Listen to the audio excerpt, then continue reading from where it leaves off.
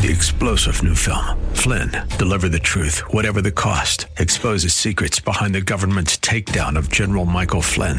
Flynn knew what the intel world had been up to. He ordered the first audit of the use of contractors. This set off alarm bells. He told the truth. He was the most dangerous person for Donald Trump to hire. They had to get rid of Flynn.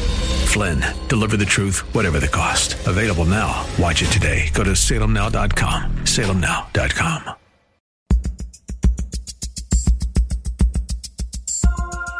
It's Lifeline with Craig Roberts. He's the host of Northern California's longest-running conservative talk show. He's a man with a message, a conservative with compassion. He's Lifeline's own Craig Roberts. Good afternoon, Northern California. Welcome. Just about 5 minutes after the hour of 5 p.m. as we welcome you to another edition of Lifeline. Keeping you company Monday through Friday at this time, as we typically do, addressing issues that impact your life, your world, and your Christian walk. We all, since 9/11, have become alarmingly aware of what is going on in the Muslim world, particularly on the fundamentalist end of things. And as much as we're concerned about the threat to America's safety and security, the American way of life, imagine what people living underneath the oppressiveness of Islam is like in the Middle East. Most difficultly, we have seen many of these stories of women who have been charged under Sharia law courts and have received multiple lashings. Situations in countries in the Middle East where women are denied what we consider to be pedestrian of the basic human rights, the opportunity to drive a car, be involved in the elective process, even in some cases receive a basic education. The need, of course, ultimately is to share the liberating gospel of Jesus Christ with these women. And joining me right now is a lady who's done just that, working with her husband as a missionary in the Middle East for almost a decade. They, in fact, to this day, remain actively involved in reaching the unreached people in the Middle East and around the world, bringing the gospel to Muslim women. And Audra Shelby with us on the program tonight. Audra, thanks so much for taking time to join us. Audra, Craig, I'm delighted to be with you. Thanks for the opportunity. You have written a book detailing your experiences behind the veils of Yemen. And, of course, we've heard some news in recent months here with Yemen once again back in the news. We hear at fleeting chances the opportunity for stories about life for people living behind the Islamic curtain, so to speak, particularly difficult so for women. That's right. And I've been blessed with being able to tell my story and getting behind the veils and visiting and getting into the lives, sharing the lives of these women. Tell us a bit about your experiences. Give us a bit of a perspective, if you would. When we hear stories about, well, in certain countries, women are not allowed to vote. Other places, they can't drive. Women are not allowed to be seen in the company of other men unless it's an immediate relative. Can't go to school. We think of the stories that came out of Afghanistan and the tail end of the regime of the Taliban. I mean, are the levels of extremism, of the lack of rights that women have behind the Islamic curtain, behind the veil, that severe? It depends on the country and the area of the country. In Yemen, women did have the right to vote, and they were allowed to drive, but it all depended on permission of their husbands and support of their husbands. They were always subject to their husbands. I had friends that were not allowed to go to the market or go out in the afternoons. They were required to stay indoors unless their husband gave them permission to leave. So I did not know of a woman that was publicly punished like you hear in Afghanistan or in some of the other countries, but I knew women that were beaten by their husbands and who could not go out and visit other women because their husbands were too afraid they would run into a man. And then this justified based on Islamic teaching and Sharia law, but in reality, what? Just a thin excuse for male chauvinism on steroids? Possibly. I think we have to understand, too, that for a woman to go into paradise, a lot of it is based on how well she obeys her husband and how well she raises good Muslim sons. So it's more than just what her husband requires. It's what she feels like she must do in order to achieve paradise. So there's a sense of religious duty behind a lot of this. Yes, there is. And for the average Islamic woman, let's talk directly to your experience in Yemen. Give us a thumbnail sketch. What's life like for a woman? Well, let me take you to a bride, okay, who's very excited about the 3 days of her wedding. She's going to be feted and celebrated by the other women. Ceremony will take place between her husband and her father. She does not attend the actual ceremony at the mosque. She is, for 3 days, her hair is done, and she's so excited, and girls look forward to the day that they're going to leave their father's dominion and have a home, and they dream of the love that they're going to get from their husbands. They're full of romantic dreams. Now let's flash forward a year later and see this same girl and who has no dreams in her eyes. And I tell about this in Behind the Veils of Yemen, meeting a girl who was just, you could see she'd become so disillusioned and so unhappy a year later, realizing she had only left her father's dominion for her husband's dominion. Well, talk about a stark contrast against the Western ideal where women are involved in planning every detail of the wedding and the ceremony and the experience, that everyone will enjoy there at the wedding and, of course, the following reception. And you're telling me in some Islamic countries the women are not even invited to their own wedding. Well, it's a very different scenario. The women have these big parties where they get together for about 3 days. There's 3 days generally. And each day the bride wears a different color. And then the third day, the white day, she wears a white wedding gown just like you would find here, and she has this big party, and the women are all treating her like a princess. She sits on a special chair like a throne.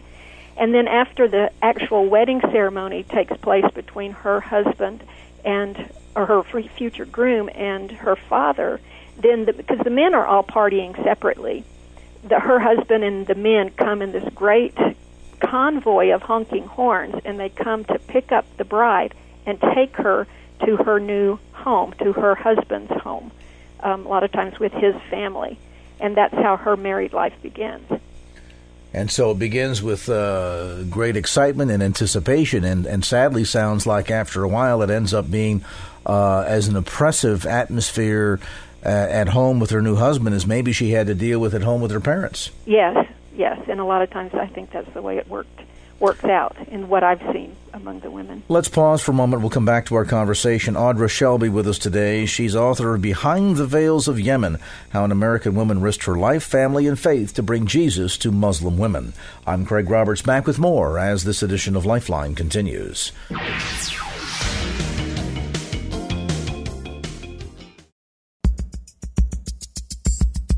And now back to Lifeline with Craig Roberts. We're talking with Audra Shelby, which, by the way, is not her real name. We're just kind of helping to protect her anonymity because she has for over a decade been involved in sharing the good news of the gospel with Muslim women. She has a new book out called Behind the Veils of Yemen, How an American Woman Risked Her Life, Family, and Faith to Bring Jesus to Muslim Women. Audra, when we think of the level of oppression within Islamic society, particularly in the Middle East, and Sharia law and so on and so forth, and a lot of this both religious and cultural, clearly life is pretty mundane and pretty oppressive for women. I would suspect that into that atmosphere, interjecting the good news of Jesus Christ must have been, I would imagine, regarded as a tremendous hope for these women. Wouldn't it be? Well, you would think that. Now, even as poor and as needy as the women were, they looked on me as an infidel and as inferior to them. And so even at the beginning, they have been told, a lot of them are illiterate. 98% of Yemeni women out in villages are illiterate, don't know how to read or write or add or subtract. So all they know about their religion is what they have been told, and all they know about Christianity is what they've been told or what they've seen in American films. So their concept of American women are that we are immoral, corrupt women who sleep around and don't love our children. So when I would see them and they would meet me or meet a Christian face-to-face for the first time, they were totally stunned that I wasn't who I was supposed to be, that I was very different from what they had been told.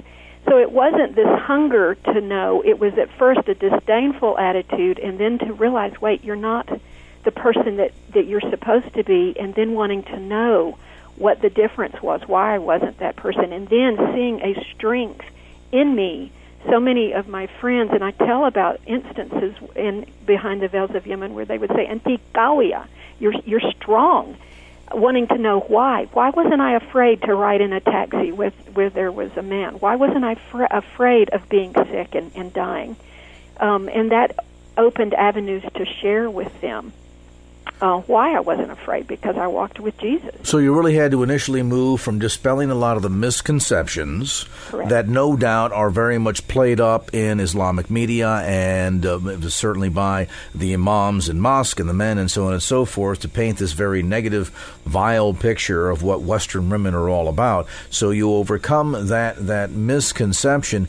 And then, in that process, I mean, I would imagine, as we regard and see the teachings of the God, small g, of Allah within the Quran and the Hadith to be this ruthless, bloodthirsty, fearful, vengeful deity, and then contrast that against the God of the Bible, who sacrifices his very own son for forgiveness and reconciliation to the creation. I mean, you look at those two major differences between Allah of the Quran and the God of the Bible, and I would imagine that once they begin to see and grasp some level of the stark contrast between the two, that must be eye-opening for them.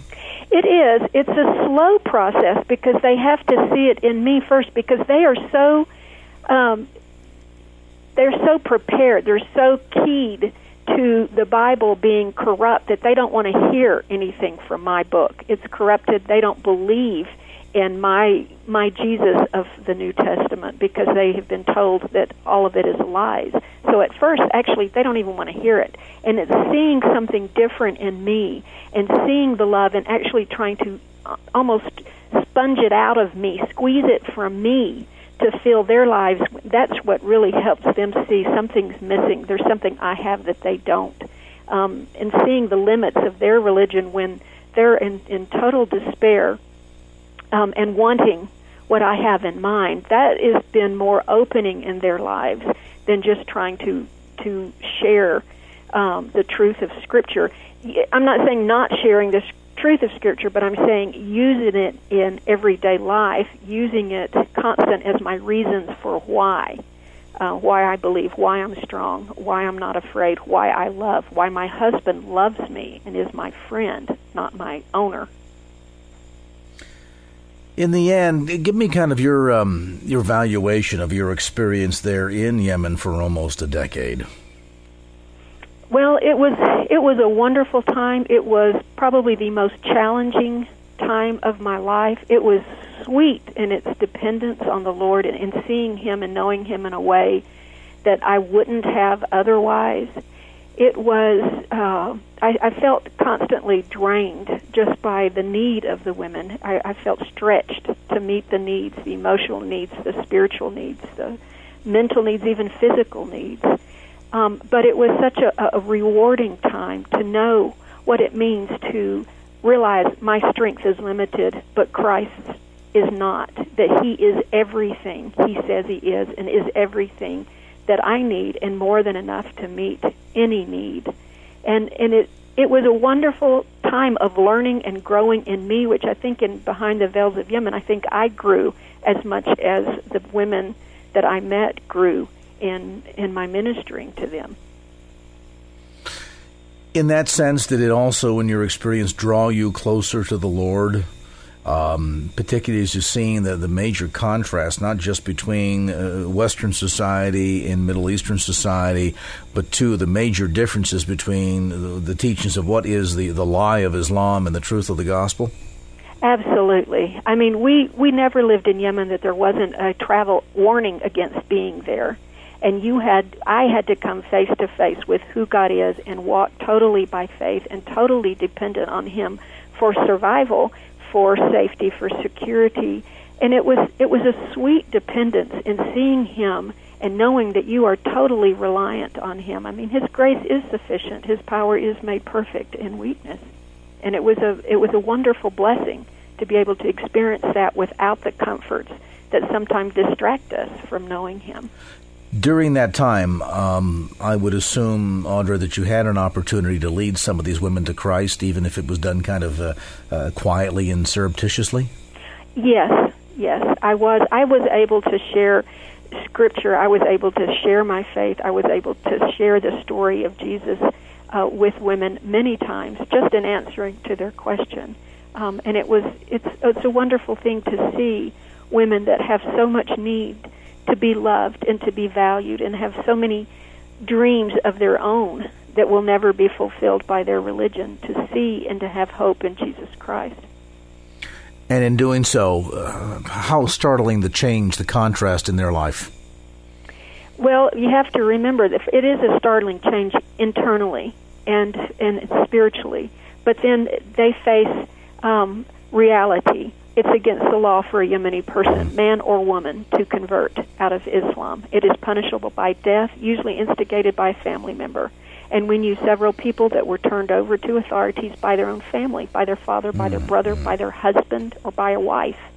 And then they go in severe persecution and torture in an effort to make them recant the Christian faith. So women in Yemen especially are and men, it's a very social culture. Everything they do is communal. And to be cut off and shut off from their people, from their families, from their home is devastating. It's a real challenge for them as they adapt and grow in their Christian faith to realize they've lost everything to follow Jesus. Clearly a very sad and oppressive culture and religion, and yet one that, in spite of all of that, can receive great freedom that comes through the saving knowledge and relationship with Jesus Christ. Audra, we appreciate your time. Folks can get more information about this new book, Behind the Veils of Yemen by Audra Grace Shelby, available at bookstores throughout the Bay Area. Those still exist, don't they, Richard? One or two, I think, yeah. One. And, of course, through Amazon.com. The book published by Chosen, again, Behind the Veils of Yemen. Our special guest today, Audra Grace Shelby.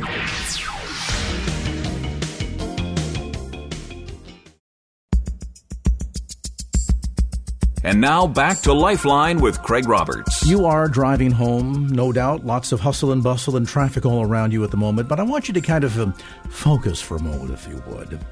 Picture your most idyllic spot to escape to. Maybe it's a small mountain cabin overlooking sun-kissed lake by summer and snow-capped mountains by winter. Perhaps a Spanish-style home with red tile roof looking out onto the Great Plains with wild horses roaming about. Yours could be a waterfront view from a private beach surrounded by seagulls, waterfowl of every description, and the occasional passing fisherman. Now imagine for a moment such a spot, not just a getaway or a dream spot that you would hope to someday visit, if not read about, but rather a place you call home. Susan Walters calls such a place home, and we find out why inside the pages of a new book called At the End of the Ferry. Susan, welcome to the program. Thank you for having me. I must tell you, for most readers, no doubt, they look at your book and they begin to get drawn into the pages of your day-to-day life experience and must think, this is either the fulfillment of a retirement dream or a lottery winning. Oh, it's just pretty special. You have spent your life as a professional writer. You were in the real estate world for quite a number of years. You've been in the hustle and bustle of big towns with big names that we would all recognize. Yes. And now you've been able to kind of unplug from all of that and, in many respects, not just see nature for what it is, but I think at the same token see God for who he is in all of this. And I have to wonder, as your story tonight unfolds, first and foremost, people think about the quietness of the sea and watching the sunset and hearing the sound of the seagulls as they fly in and out and whatnot, and have to wonder, well, wait a minute now. How in the madness of this day and age that we live in do you unplug from the clutter of the internet, cell phone, text messages, and 55-inch widescreen TVs? Is this really possible? It really is possible, and it's truly a dream come true for me. And I was a big city girl for a long time, and we live in a small town. We still do big city things and have responsibilities, and it's a smell, a noise, a sound. It's really touching nature and, like you said, getting in touch and being still and being closer to the Lord. It's very, very special. Your book, At the End of the Ferry, really walks us through day-to-day life in your home that has in so many respects almost served as a magnifying glass to the wonder of the simplicity of life. What's that experience like on a day-to-day basis? It is truly a joy, when you have not, for 17 summers, I had not gone barefoot. You get, like you said, into the hustle and bustle of life, and it's nice to take your eyes off of the computer screen and just focus on what's outside and just the random acts of, I would say random and deliberate acts of the Lord and what He shows you through nature and wildlife and gardens and just a small Northwest town. Give us the snapshot if you can. You're up there in the Pacific Northwest, Puget Sound area, for those that might be familiar. Maybe some people have had an opportunity to head up and visit the San Juan Islands. It's a spectacular part of the upper portion of the west coast of the United States. But your little hamlet there, tell us a bit about it. Paint the picture. Well, it is 90 feet of waterfront on the Puget Sound, and it is woodlands, garden, and just nature. I mean, we even had a bear in our yard, but, we're close to town, but you get the wildlife and the nature, and we have eagles, and they eat off of a stump in our yard, and we have surprises every day. It's calming, it's peaceful. It's also wildlife. I mean, there's some wild things happening too. So it's just fun taking in the oysters, the clams, the salmon. We cook what we grow. We can get clams right off our beach, and it's just really a special, special place. Your place and the experiences that you share inside the pages of At the End of the Ferry strike me as being celebratory of the finer things in life, being surprised by God, as you say, in so many delightful ways. And for the benefit of listeners, there are paragraphs where Susan talks about what happens when a seagull lands on your porch. Now, for most suburbanites, Susan, we wouldn't know it if a bus crashed through the living room. And yet you were able to stop for a moment, freeze a snapshot in time, and stop, and I would imagine just look at the wonder of the behavior. And I have to think for a moment, as you're surrounded by all of this beauty of God's creation, how can you but not stop and say, wow, God, what a wonderful, awesome God you are? It truly does make you be in awe. Just to be still and pay attention and have seeing eyes and touching, I feel very, very fortunate. I highly recommend people, wherever they live, just get in tune to what's out there around them. It could be a yellow jacket that falls asleep in a foxglove, It could be a chipmunk, the tree trunk traffic.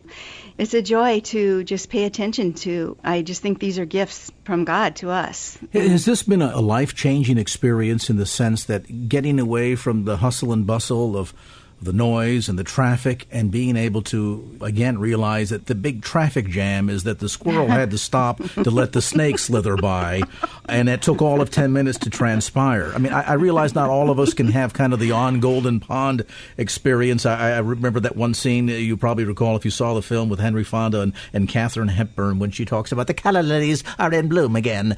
Such a wonderful opportunity. Was this kind of a life-changing experience for you then? It was an absolute dream of mine. We had vacationed up here for years and years. Sometimes I would cry when we had to go home because I loved it. I just saw so much that just spoke to my soul. I would say it definitely changed me in that I wasn't a high-profile job. I still had to work and make a living, and I still hit the wall on some things. I mean, even though I got to live in this small Northwest town, but it definitely made me a more peaceful person, definitely brought me closer to the Lord, and I treasure this experience in this world. I just feel very, very fortunate and blessed. If you've just joined our conversation, Susan Walters with us tonight. We're talking about her delightful new book called At the End of the Ferry. It's an opportunity to really kind of escape from the madness and get reconnected with the simpler, finer things in life, and in many ways to recognize that even as we often in day-to-day living, as we're heading to and from work and stopping the kids off at soccer practice, going by and picking up groceries at Safeway or Costco and getting home and paying the bills, and the water heater is leaking in the garage, and, all of that stuff that we go through, that at the end of the day, sometimes we need to make an intentional decision to disconnect from that step away, as Susan suggests, maybe walk out into the backyard and just contemplate for a moment the honeybee busying its work around the blossom of a tree and recognizing the interdependence that those two have with each other, that the tree does not bring forth fruit save the pollinization job done by the honeybee, and that in a sense the life is of that fruit tree is dependent upon the honeybee as much as we, oftentimes not aware of God's presence, but nevertheless must depend on his presence for very life itself, our very breath, every single day. To pause for a moment and ponder the wonder of the ability to inhale and exhale, and the joy that that brings. All inside the pages of this new book, and we're going to talk more about life at the end of the ferry with Susan Walters as this edition of Lifeline continues.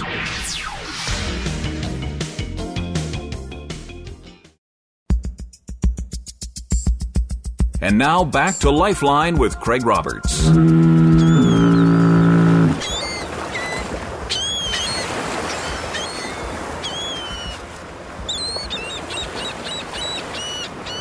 No, truth be told, I could just sit and listen to that for the balance of my life and never complain. Susan Walters getting just such an experience detailed inside the pages of At the End of the Ferry. The book, by the way, is available on the web. You can check it out at christianreading.com/S Walters, WALTERS, or you can order the book by calling toll-free 866-909-2665. That's 866-909-2665.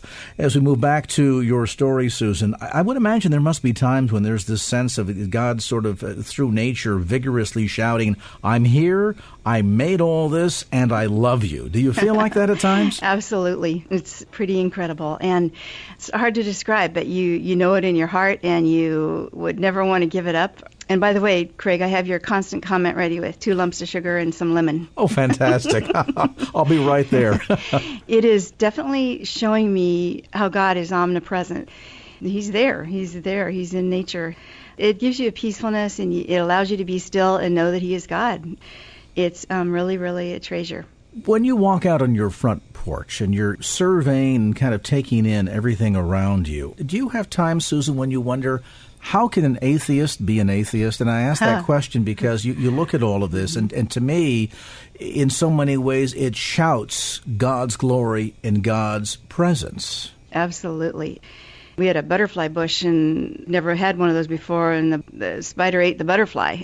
You see these things and you say, this just can't happen, just man didn't do this, you know, and it's really more than you can comprehend, and sometimes I don't have the words for it, but that's why I journaled it. I thought, I have to tell this story. Every day I have to write down, because every day the Lord is showing me something that is so spectacular and so miraculous and that only he could do, and it's definitely brought me closer to him. What about the town, too? I would imagine as much as this has been kind of a life-changing experience for you to turn off the din of the madness and allow God to have his way. Are people different, too? Do you see it affected in the lives of people around you as well? Absolutely. And they love to talk about nature. They love to talk about wildlife. If they saw a great blue heron nest, or they saw an osprey get kicked out of a nest because the eagle wanted it, you know, they talk about nature. They talk about wildlife. It's just very common. It's just very casual. The people. No, you're not going to tell me people do things like bake cookies and rolls and bring them piping hot over to your house, are you? Absolutely. You know, very giving, very into each other and neighborly, and they bring me bouquets of flowers they grew in their garden. You know, I bake homemade cinnamon rolls, and the neighbors know about those, and they know about my granola chocolate chip cookies, and we share things, or blueberries or raspberries. You know, when it's the season, we take them to each other, and it is a fun small town. It's special people. It's Santa Claus rides on the fire truck through the neighborhood and throws candy at the kids, you know, at Christmas time, and it has a lot of very, very special things. It must do a lot in terms of renewing your sense of hope for this country, too. Yeah, it does. It definitely does. It's people care about each other. You know, these people care. They get involved. They're not out in the boonies or anything like that. I mean, we're a half-hour ferry boat ride from Seattle, so we're right near the city. They know their neighbors. we get together as neighbors. We'll have dinners where we go one house to the other, and we care about what's going on in the world, and we care about what's going on in our town. Kind of see this circle happening here where you get away from the madness, the outdoor grows bigger, and as it does so, it ends up amplifying the voice of God. Now you get closer in your relationship with Him, and then after a season, the outdoor gets smaller, and friends and people and the things in life that really matter get bigger. Do they? It's definitely about values. It's definitely about loving your neighbor as yourself, to treasure one another and care about one another, and then you care about the bigger picture too. So many of the chapters, and I'll mention to listeners, this is an easy read. It's a delightful read. It's one of those reads where you pick it up over the cup of coffee or tea or two or three. You really fly through page by page, put it down, and then set it aside for a day or two, and then come back and say, I need to get away again. And you pick up the book and you start, and every chapter leads you into something new. I've read the book through, and then in preparation for our conversation today, started to go through it again, and I was struck. You talk in there one point, I think it's somewhere along the month of August or September. It's getting into the fall season, and you talk about a squirrel. And I thought, what an escape for those of us in the big city, where the biggest thief in the neighborhood doesn't have a rap sheet a mile high, but rather, in your case, has a pile of acorns a mile high, This squirrel actually took the tomatoes I was growing and dried them up on our rooftop, to eat them. So, I don't know. It's just fun seeing nature do its thing. It is a mental vacation, definitely. And in fact, an attorney friend from Seattle told me that it's really kind of caused him to just, stop and pay more attention to what's going on, around. And when friends and family come in from the big town, Seattle, to visit, are they astonished after a while there at your home, Susan, that flowers have names? Well, they really do have names. I mean, that came from the nursery with that name, they love to come here. Even my brother and my 4 nephews and nieces and his wife live in Seattle, and they love to come over here. It's a different world. It is a slower world. It's a beautiful world. I get calls from North Carolina, relatives and friends from Tennessee, from asking to come visit. And they love it. It's refreshing. It's very special. I feel very, very blessed. Just hearing you describe it, I can smell mulling spices in the apple cider on the stove. You're right. And you replaced that stove, I understand. I understand that you had a little visit from the fire department. The old oil stove finally gave up the ghost, so to speak. You still have, you talked about water heater leaking, things like that. You still have real life things happen. And yeah, the fire department came, and that old stove had to go. Your heating system up here, by the way, is really special. Wood burning or little potbelly stoves. One of the things men that have read my book like is the story about the egg man, that we go to an egg ranch to get our eggs, and a lot of people sell things, honey, so we go to their house and get our honey, or we go, of course, farmers markets, which you guys have down there too, but this egg man, he lives down this windy road past 2 ponds, and it's always something exciting in those ponds, Siberian snow geese or waterfowl or... Today I couldn't tell if it was a coyote or a fox, actually, but this egg man, and he's got an old refrigerator, an outbuilding, and it functions as just an old refrigerator, and we just go help ourselves. And we went down there, and we got our eggs, and the dormer window of this old brick house opened up upstairs, and I see this man in his plaid pajamas leaning out the window, and he said, "Are there any eggs? Are we out of eggs?" And we said, "No, we got them." And he kind of laughed. I think he went back to bed, and we didn't realize it was before 6 in the morning. I had been writing all morning, early morning and night, and didn't realize the time it was. And we just have experiences like that. Well, the fact that you can interact with people in that kind of a fashion, kind of pays tribute to an older and simpler time in America, a time that most of us thought had kind of slipped through our fingers like the sands going through the hourglass. And yet what a delight and relief to know that places like this still exist, and they still exist here in America, and people like Susan Walters are able to write about those experiences and share them then with all of us. And I think in many respects, beyond just, Susan, your reflection of life on the Puget Sound and the ability to hear and see God in so many ways maybe is not so obvious to the person in the, traffic lines, smog-clogged city streets that we have in the urban areas. It's been for you, I would imagine, an opportunity to almost kind of evangelize the word that God is still alive and well, and His creation all about us shouts His glory. Absolutely. Definitely a simpler life, and definitely values that I think that loving him and loving our neighbor as ourselves, that's the greatest command, and we're really able to do that. And people see it. Katie, who wrote on the back of my book, is a young woman I've been mentoring, and it's really, changed her life. She knew the Lord, but she really wants to walk closer with him, and she's got 3 little boys, and she's actually a meteorologist in Phoenix, Arizona, and it definitely has an impact. It does. It overflows. It definitely overflows. That's my hope, that the book will bring joy to people, help them to see that even in the tough times, and there are tough times right now in the economy, and people are losing their homes and things, and that it will really bring them closer to the Lord and help them to see what's really valuable. And, as you point out, oftentimes the greatness of the wonder of God's love for us is not in the castles built by man, but might be as simple as stepping out in the backyard and looking at the interaction between, the bee and the tree, as I mentioned earlier, and just be able to witness God's love for us firsthand in things that we oftentimes look right past, don't we?